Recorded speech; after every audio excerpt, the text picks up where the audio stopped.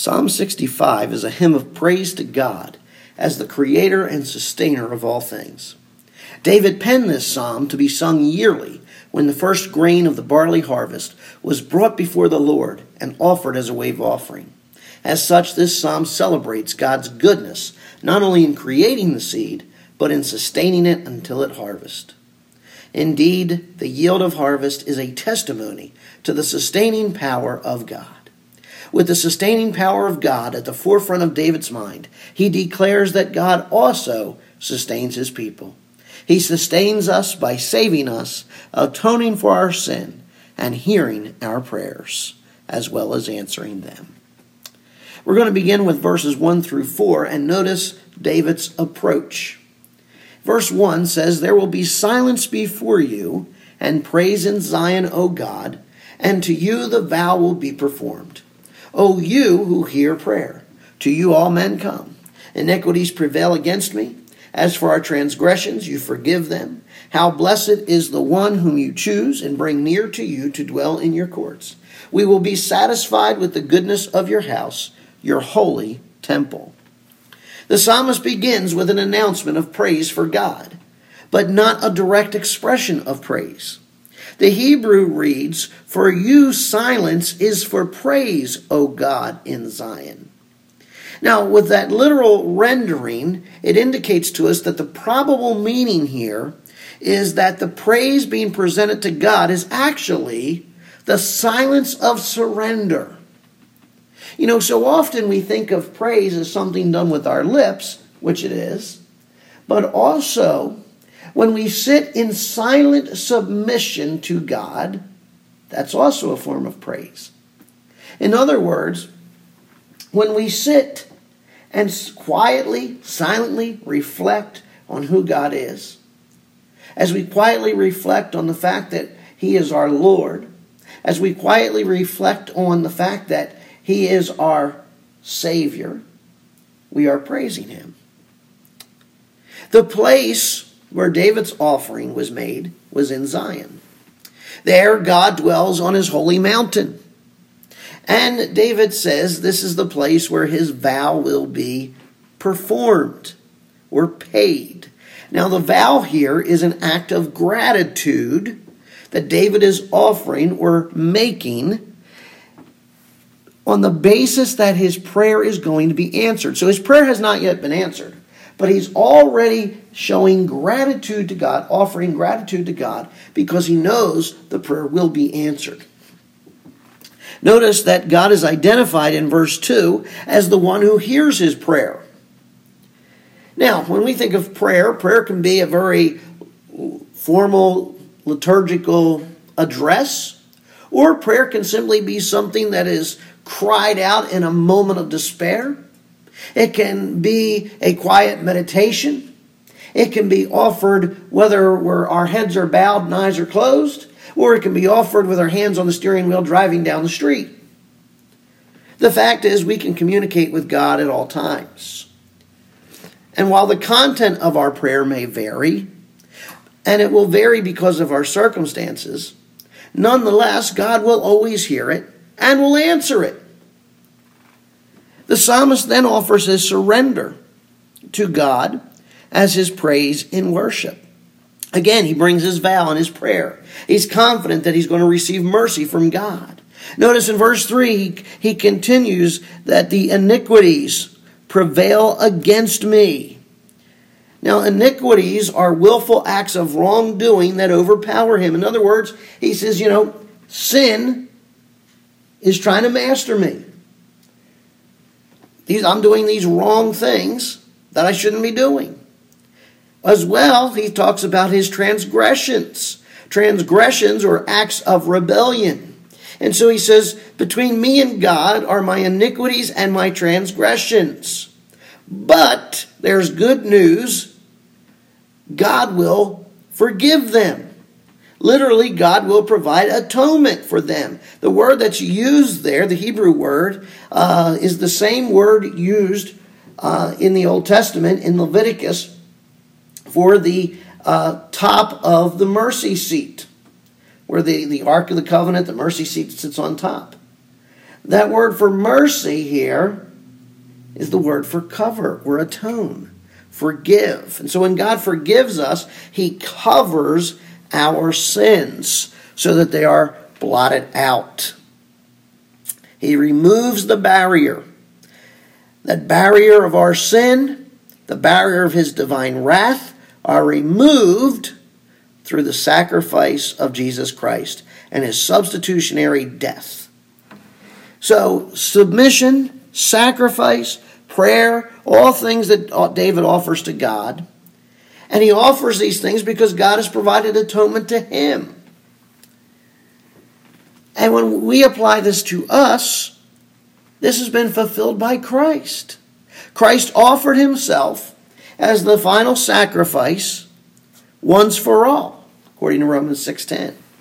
We're told in 1 John 1:7 that if we walk in the light, as he is in the light, we will have fellowship with him and with one another, and his blood will cleanse us from all sin. It is his blood that has made the atonement or the covering, the kafar, for us. Romans 3:25. The psalmist concludes verse 4 by reflecting on the fact that God blesses the man whom he chooses and causes to approach him. Again, we see God's initiative in bringing us into his presence. The divine blessing results in us being in his courts and then his house. Now, I think there's a unique progression here because court refers to the outer courtyard of the temple. We have the house, or the actual temple where God dwells, the holy place. And so we come to the outer court, we're ushered into the inner court, and finally we're brought into the temple, into the Holy of Holy Places itself, where God dwells. And so we approach God. We approach God in silence, silently submitting ourselves to him. We approach God in gratitude for what he's going to do, and we approach God in prayer. Now, verses 5 through 8, we have David's answer. By awesome deeds you answer us in righteousness, O God of our salvation. You who are the trust of all the ends of the earth and of the farthest sea, who establishes the mountains by his strength, being girded with might, who stills the roaring of the seas, the roaring of their waves, and the tumult of the peoples. They who dwell in the ends of the earth stand in all of your signs. You make the dawn and the sunset shout for joy. The psalmist meditates again on God's answer. And he's struck, as he meditates, he's struck by God's awesome deeds in righteousness. Now, his awesome deeds are the mighty acts that God performs that evoke praise from his people, but also produce fear in his enemies. You see, God didn't merely just answer in promises. He answers in action. God doesn't just say, yeah, I'm going to do this, this, this. God does this, this, and this. He is the God of our salvation. He is the God who delivers us. And because he is our Savior, he is our confidence, our hope to the ends of the earth, to the farthest sea. It was by his mighty acts that he created the mountains, or established the mountains. Their strength comes from his strength. He was clothed with power. Interesting, that word there for strength is the word that was used for the might or the valor of a warrior. God's creation power is the power of a warrior. And God's acts are also seen in his control of the sea. He brings calm to the roar of the waves as well. He brings calm to the rioting or the tumult of the peoples. All the forces of chaos in nature, all the forces of chaos in the nations are under God's sovereign hand. And moreover, those nations will be afraid of his mighty deeds. Now, verse 9 to 13, David's adoration. You visit the earth and cause it to overflow. You greatly enrich it. The stream of God is full of water. You prepare their grain, for thus you prepare the earth. You water its furrows abundantly. You settle its ridges. You soften it with showers. You bless its growth. You have crowned the year with your bounty, and your paths drip with fatness. The pasture of the wilderness drip. The hills gird themselves with rejoicing. The meadows are clothed with flocks, and the valleys are covered with grain. They shout for joy. Yes, they sing. We see God's care for the land. Now, if God cares this much for the land, how much more does he care for us? But God's care for the land becomes the psalmist's focus in his meditation. Now, the verb there in verse 9 for visit, he visits the earth, means he attends to or cares for the earth. And the result of God's care is that the rains come, and as a result, the earth is fruitful. He causes the earth to grow its grain, and God has prepared the grain to produce fruit. Verse 10 continues to elaborate upon that care. Verse 11 to 13, we get a complete picture of the harvest. In verse 11, it's crowned. You have crowned the year with your bounty. The word crowned is a metaphor for honor. In other words, God has placed his goodness, his completeness in blessing upon the earth. So every time there's a harvest, whether it was a wheat harvest, a barley harvest, a corn harvest, whatever the harvest may be, at whatever time of the year, it ought to cause us to stop and reflect that the only reason there is a harvest is because God, in his sovereign power, brought it about. Oh, but Pastor, I planted the seed. Yeah, you may have planted the seed. Oh, but I watered. Yeah, you may have watered. But it's just like Paul says to Romans, you plant it, you watered, ultimately, though, what? God gives the increase. That verse there in Romans 10:17 comes right back to the Old Testament, to the feast that celebrate the harvest.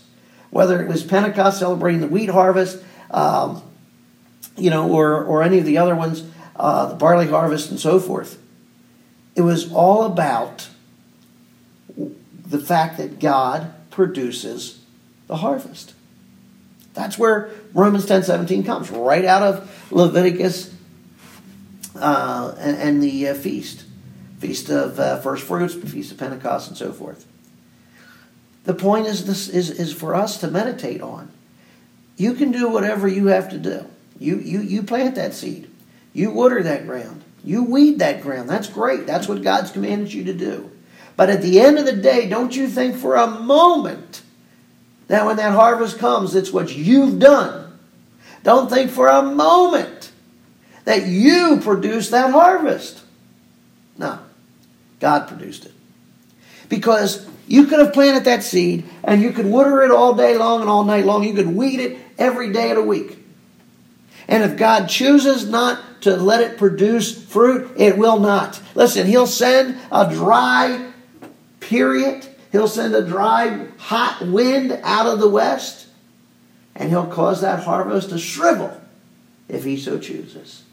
So every time we see the harvest, every time we see whether it's the fruit of the vine or the flowers of the produced off the plant, or whether the vegetables growing off of the stalk, whatever it may be, again, it's God, and it's God's provision. And when we think about God's provision, we ought to think then of how much he produces for us. Well, the provisions he provides for us. Listen, again, the gospel is the seed. Somebody planted that in our life. Somebody may have watered that seed in our life. But the fact that you are saved, the fact that the fruit of repentance has been born in your life, is because God has blessed that seed. And so we need to praise God, the Creator and the Sustainer. He created the world, he sustains the world. He created us and he sustains us. And so in Psalm 65, we see the Creator, the Sustainer God, providing sacrifice for sin and providing rain for the land. Mother Nature, quote unquote, has never driven God out of his universe, because guess what? She's just a metaphor for some pagan ideology. It's Father God who reigns and rules. He alone performs awesome deeds in righteousness. And my friends, as we worship Him, let us worship Him. Let us praise Him in silence. Let us praise Him in gratitude. Let us praise Him in prayer. Friends, if the church is to be as powerful as it could be, if we're to be have the vitality that we are to have, then we must recover a sense of God's sovereignty. God's sovereignty is all over this Psalm 65. Until we understand God's sovereignty, we're going to fail to be what we ought to be. Because we're going to try to be the church. We're going to try to go forth in our own power and our own strength. And you know what? Every time we go in our own strength and our own power, we're going to fail. We've got to remember what Paul said.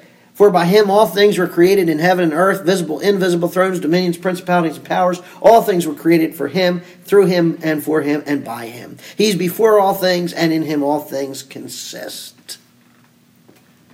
My friends, if we are going to go forth as believers, as the church, let us pray to God that He would strengthen us and that we would go forth in His power. Stop trying to be the creator. Stop trying to be the sustainer. The church has got to stop trying to accomplish its quote-unquote mission. And what we need to get back to is going forth in the power and strength of God to do His mission. Let's praise God. He created this world. He sustains this world. He created us. He made us new creatures. And He sustains us day by day. Father God in heaven, I thank You, Lord, for Psalm 65 and this great lesson of the harvest. Lord, we pray that we might, as David, approach You in silence, that we would have times where our worship would be nothing more but silent meditation upon Your awesome deeds. That, Father, as we come before You in worship, we would come with gratitude, thankful for all that You've done for us and provided for us. That, Lord, as we come to worship, we would bring our prayers, our petitions to You, our Father. Lord, I pray that as we look at the harvest, and, Father, that we would see that it is Your hand at work. It's not because of the work that we have done. Because ultimately, Lord, as quickly as we do that work, You could take it away. It's Your work. You've done a work of salvation. We didn't save ourselves. You saved us. Yes, we may have preached the gospel. We may have done the work of discipleship. But, Father, it is ultimately You who causes that seed of the gospel to spring forth and to grow forth and to produce fruit. And, Lord, as Your church, as we go forth in this world, I pray that we would not go in our own strength and our own might, trying to accomplish what we deem as our mission, but rather instead, Lord, we would fall back on You, our Creator, our Sustainer, and that, Lord, we would seek Your strength and Your power, that we would go forth and accomplish Your mission. We pray in Your Son's precious name. Amen.